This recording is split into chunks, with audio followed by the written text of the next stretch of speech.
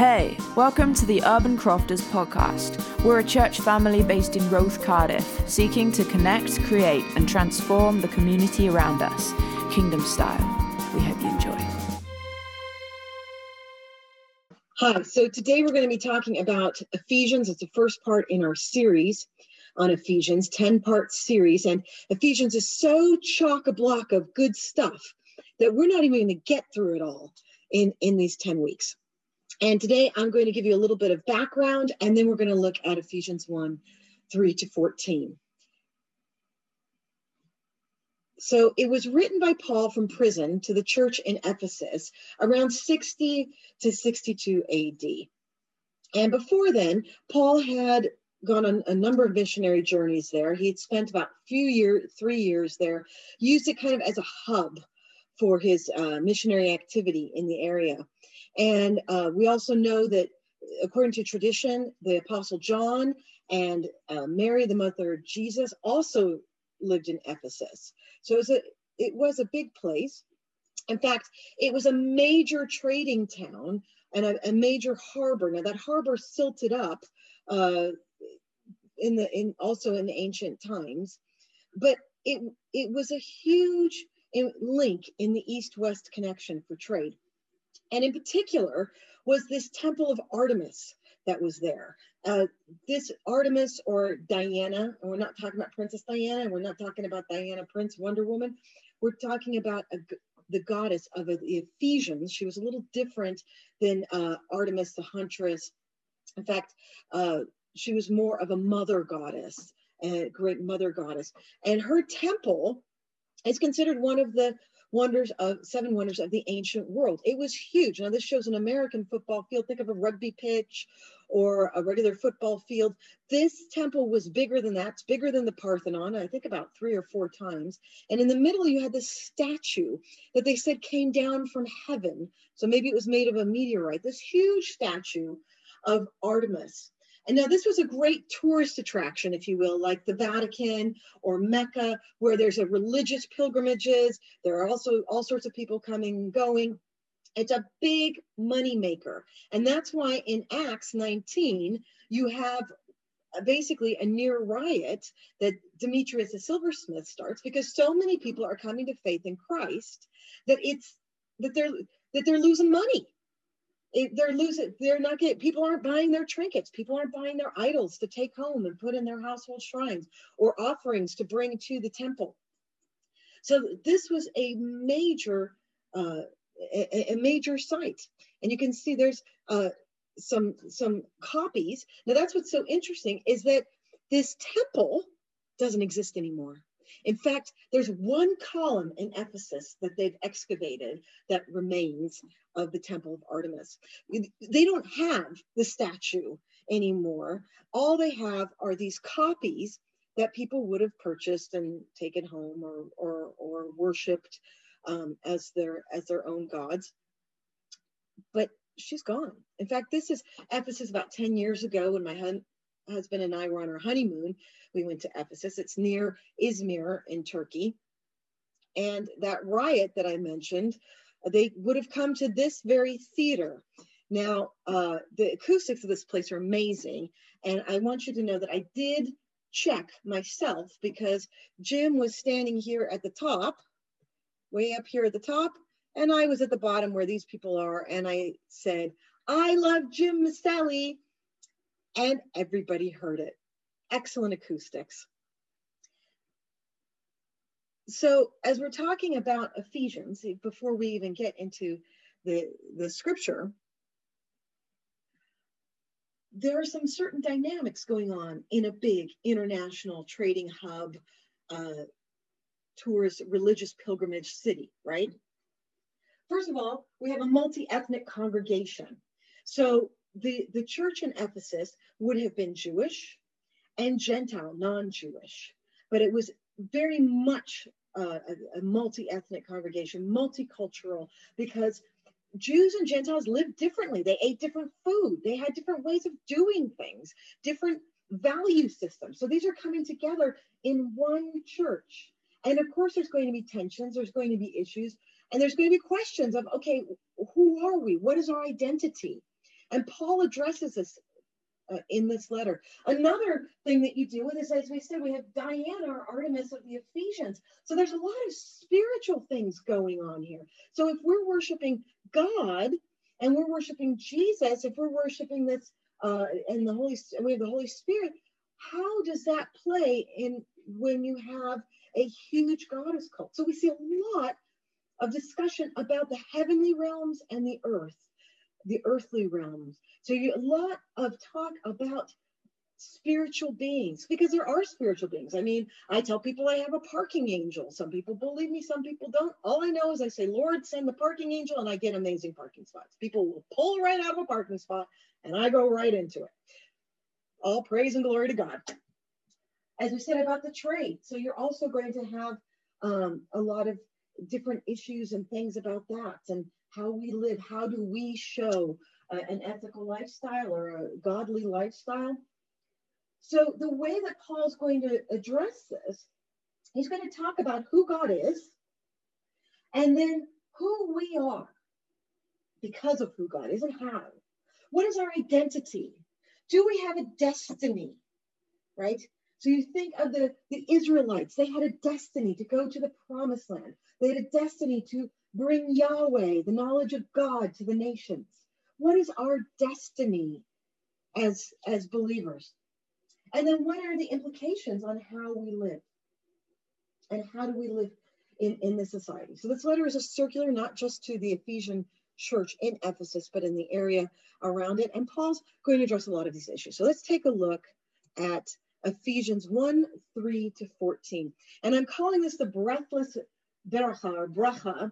And a bracha is a blessing or giving praise to God. It's a formula in Jewish worship. So for instance, even today, you'll hear Jews pray, Baruch atah Adonai Eloheinu melech haolam. Blessed are you, O Lord our God, King of the universe. Blessed are you. But this one, all these verses are one sentence.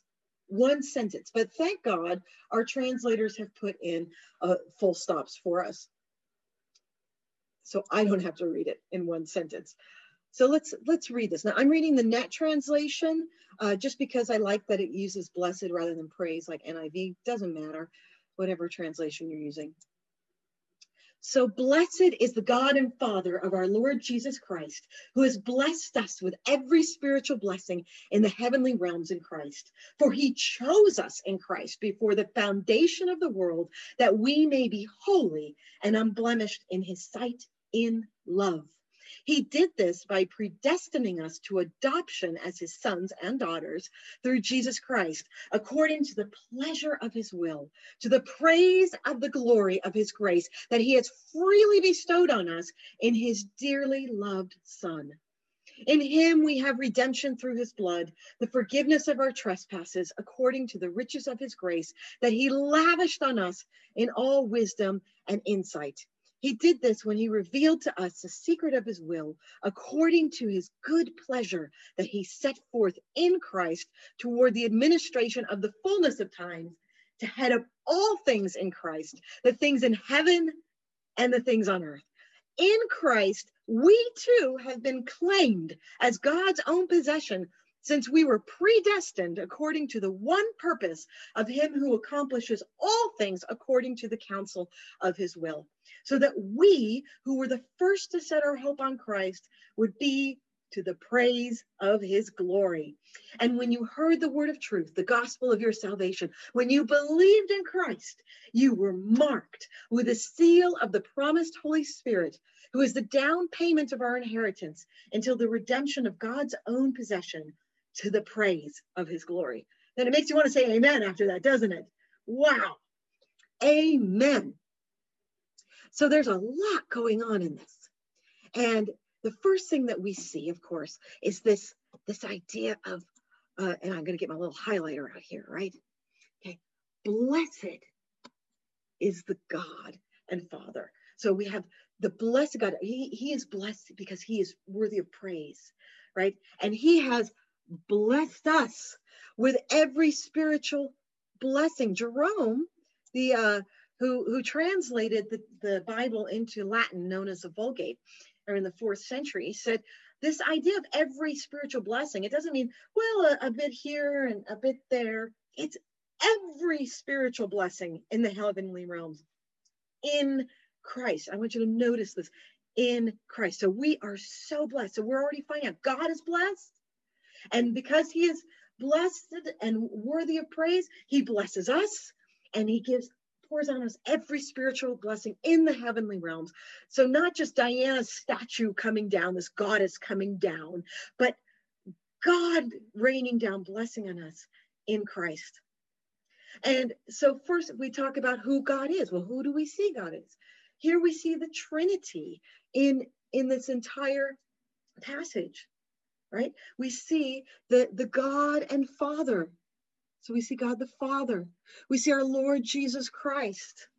Now, if you are wondering, well, okay, how is the Lord Jesus Christ make that he's divine? That word Kyrios in Greek, or Adon or Adonai in Hebrew, has the implication of divinity, because the worship of the emperor required that you would say, Caesar is Lord.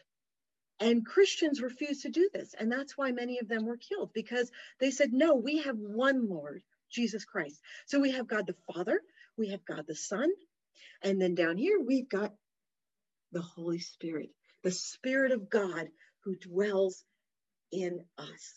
It's pretty darn amazing, isn't it? Okay, and so we have who God is. We see that he is generous, that he lavishes. We see that he was there before the creation of the world because he thought of us. Now, if you're thinking to yourself, well, gee, okay, I'm kind of nothing. So many people, right, say, oh, well, why does God care about me? Look at all this huge universe. Or they talk about the universe. They'd rather have the universe do stuff for them than God. Well, here's what I would say is that God, who created quasars and black holes, he also created subatomic particles. And they've discovered now a subatomic particle that the laws of physics don't apply to. Now, how crazy is that? Because God is so creative that guess what? He can figure out things. He's come up with things that we can't even wrap our minds around. And that's why I'm not bothered by a Trinity, because if this being created us in this universe, he is far more complex than anything we can ever fathom in our brains. And yet at the same time, he loves us and he desires to be in relationship with us. And this is what I find particularly exciting. So this is what we're looking at, where he says that he chose us and predestined us to adoption. And I want to stop here because this is where there are a lot of controversies, right? So there's one school of thought that is like more Calvinist, is where Calvin would sit in this, which basically says that we are all sinners. And as sinners, we are worthy of death. We are not worthy of being in God's holy presence. But God in his love chooses some of us, has elected some of us to salvation by grace, not because of our works, through Jesus Christ, through faith in Christ. And there's a biblical basis for this. You did not choose me, but I chose you and appointed you so that you might go and bear fruit that will last, that whatever you ask in my name, the Father will give you. John 15:16. So there is a biblical precedent, right? But then there's also another school of thought, which would look at this and say, for many are invited, but few are chosen. This is more the Methodists, who would say that all of us are invited to this feast, right? That we all have the opportunity when we hear the gospel to follow Jesus. But few of us raise our hands, and few and are chosen because we haven't raised our hands. Now, I kind of think that there's something more than this. And to be honest, I kind of like more like what Bernard of Clairvaux says. He loves you more than you love him, and he loved you before you loved him. And that makes a lot of sense to me. But where I find it particularly interesting is in this idea of adoption. And I'm going to talk from my own story. Thank you thank you for your patience in listening to. I was adopted at birth. Now, my sister was adopted also at birth. And then my biological mother became pregnant again. And they contacted my parents. The doctors contacted my parents and said, hey, you want another kid? And they got me. They said yes. They chose me just as God chose us before the foundation of the world. I was chosen before I was even born. And then my parents, as they raised me, they said, Emily, you are chosen. You are special. We wanted you. I actually felt sorry for other kids because they knew they were an accident. I never felt like an accident because I knew that I was loved, I was chosen, I was wanted, and I had a destiny. I had a purpose because these parents of mine chose me. I had dual American and British citizenship because they're Welsh, and so I'm Welsh American. So my identity is found in that, and who I am is very much their child. And so when I looked at this passage in my 20s, I felt like, yeah, I don't need to go back to the old life before Christ, before his following Christ, right? I don't need to go there. I don't need to go and search out my biological parents because it's like who I am in God, right? So I don't need to go and search out an old life or a sinful life because who I am in God is so much better. Well, then it gets kind of interesting. So when I was 16, I was called to go into ministry, and I said, no, don't want to do it. And the Lord showed me my whole life. I mean, 16, 17 years old is not really, a whole lot to see. But he said, I called you from the womb, and I'm going to use everything about you, even your red hair, for this, because I created you for this. Wow, okay. Got chosen, British family, all this, right? So off I go to Russia, and I ended up getting involved in Jewish ministry. Now, I think a redhead, I think Celtic people are saying, oh, are you Irish? I go to Wales, I see all these redheads, kind of freaks me out because I'm not used to so many redheads. Well, in Russia, most redheads are Jewish. And my last name, Brewer, right? I'm in the Brewer family, sounds Jewish. Pivovarova, the Russian translation, sounds Jewish. So I got all this favor because of my red hair, because of my name. And so even though I was very much in the Brewer family, my identity is as a brewer, somehow God used it for this Jewish ministry and also non-Jewish ministry in Russia. So, okay, fast forward, I'm in my 30s, early 30s. My biological mother found me, my birth mother found me, which, I say I didn't look for, she found me. And it turns out she's a very strong Christian, and her mother had wanted to be a missionary and never did. And my biological father is a redheaded Jewish guy. Now, what are you going to do? Talk about identity crisis. I had a massive identity crisis because my whole life is I'm British, we're British, I root for the Welsh rugby team, and that is my identity. I am a brewer, I am in the Brewer family. Now who am I? And it was my birth mother who said, well, actually, you're in Christ. Your identity is in Christ. Your citizenship is in heaven. And it's like, it snapped. Yeah, it is. And so now I'm in this interesting place where, yes, of course, there is this past, there is this, these genetics, but my family says that genetics rub off. People say, oh, you're so much like your mom. And they're not referring to my birth mother either, right? So who I am is very much in Christ as an adopted daughter. We are adopted into God's family. Who we are full heirs, irrevocable heirs, sons and daughters of the living God. Just as I am in the Brewer family, and nothing I can do, as my mother would say, nothing I could do could ever stop me being a brewer, right? And they and chosen that as I follow Jesus, I can't do anything. I am fully a child of God, adopted son, daughter. And that means if my daddy's king of the universe, I think that makes me a princess. You don't need to say HRH, but Princess Emily might work.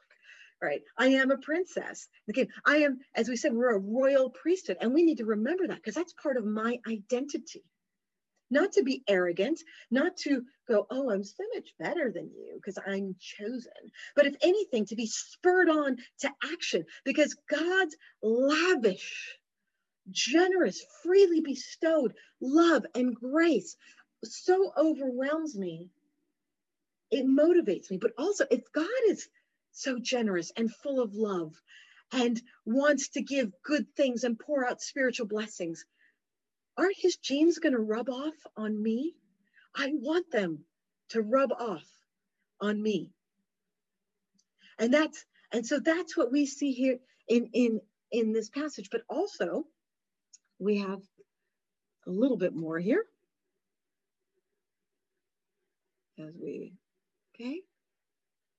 Is that he talks about us as his possession. Now, it's not just in the sense of like, oh, you're a thing, or you're, I'm just God's possession. Again, keep in mind, all our language has been rich, is lavish. It's intentional. We've seen God's wisdom, everything. He's chosen us with intentionality. It wasn't a mistake. It wasn't an accident. He allows its wisdom and insight in verse 8. So we see this. We see that his will, 3 times the word will, right? And it's not suitor. It's in there. It's his good pleasure. So if we are his possession, then it's something precious. It's like, I am my beloved and my beloved is mine. Jim is my husband. He belongs to me and I love him. I am his wife and I belong to him and he belongs to him and he loves me. And so so we are in Christ. We are his possession. We are his beloved, but it gets better. Because what does he do? He seals us. We are sealed with the promise of the Holy Spirit. Now, if you have a jar, right, in the ancient world, you'd have a seal. Now, there are the royal seals that are showing on this slide, but you would stamp the jar and say, this belongs to me. You might give a deposit on that to pay for it, but this jar belongs to you and its contents. Okay? And so in us, when we believe, God makes us, cleanses us by the blood of Jesus. He forgives us our sins, makes us holy, unblemished. We become the temple of the Holy Spirit. So think of it. The temple of Diana of the Ephesians is no more. There's one column, and it's ruins, right? There is no more statue that came down from heaven. But there still is a temple of the Holy Spirit, and it's me, and it's you.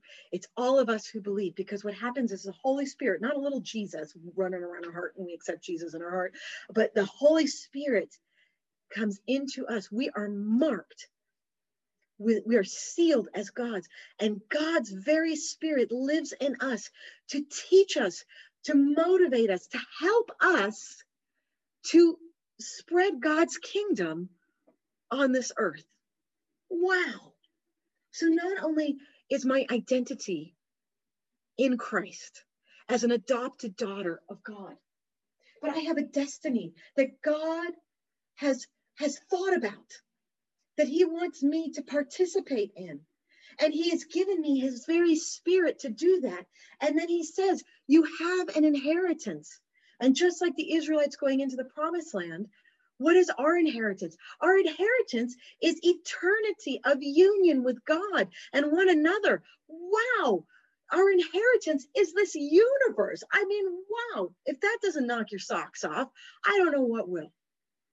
So I want to encourage you as people talk about, are searching for their identity. Everyone's saying, oh, well, this is my identity. Well, this is my, and you have to respect my identity, or they're struggling with identity. Find your identity in Christ.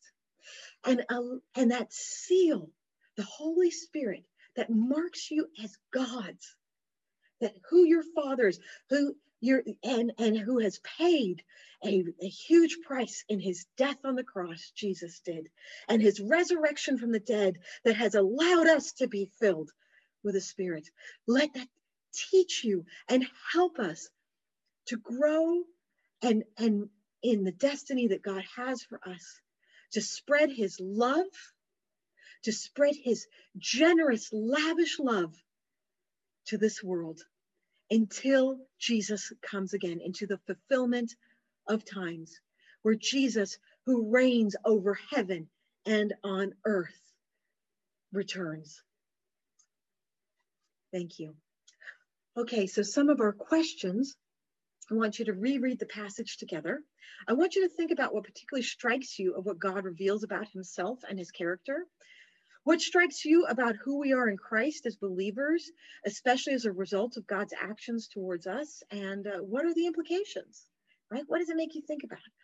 And then how does understanding your identity in Christ affect your view of yourself and how you live and treat others? And anything else that kind of comes up from our discussion here. I want you to know that as you're walking around, you are a prince, you are a princess. You are the precious creation, beloved of the living God, sealed by the Holy Spirit. And we're going to talk a lot more about that next week. Thank you. Thanks for listening to the Urban Crofters podcast. To connect with more of who we are and what we do, visit our website at urbancrofters.co.uk or follow us on socials at urban_crofters.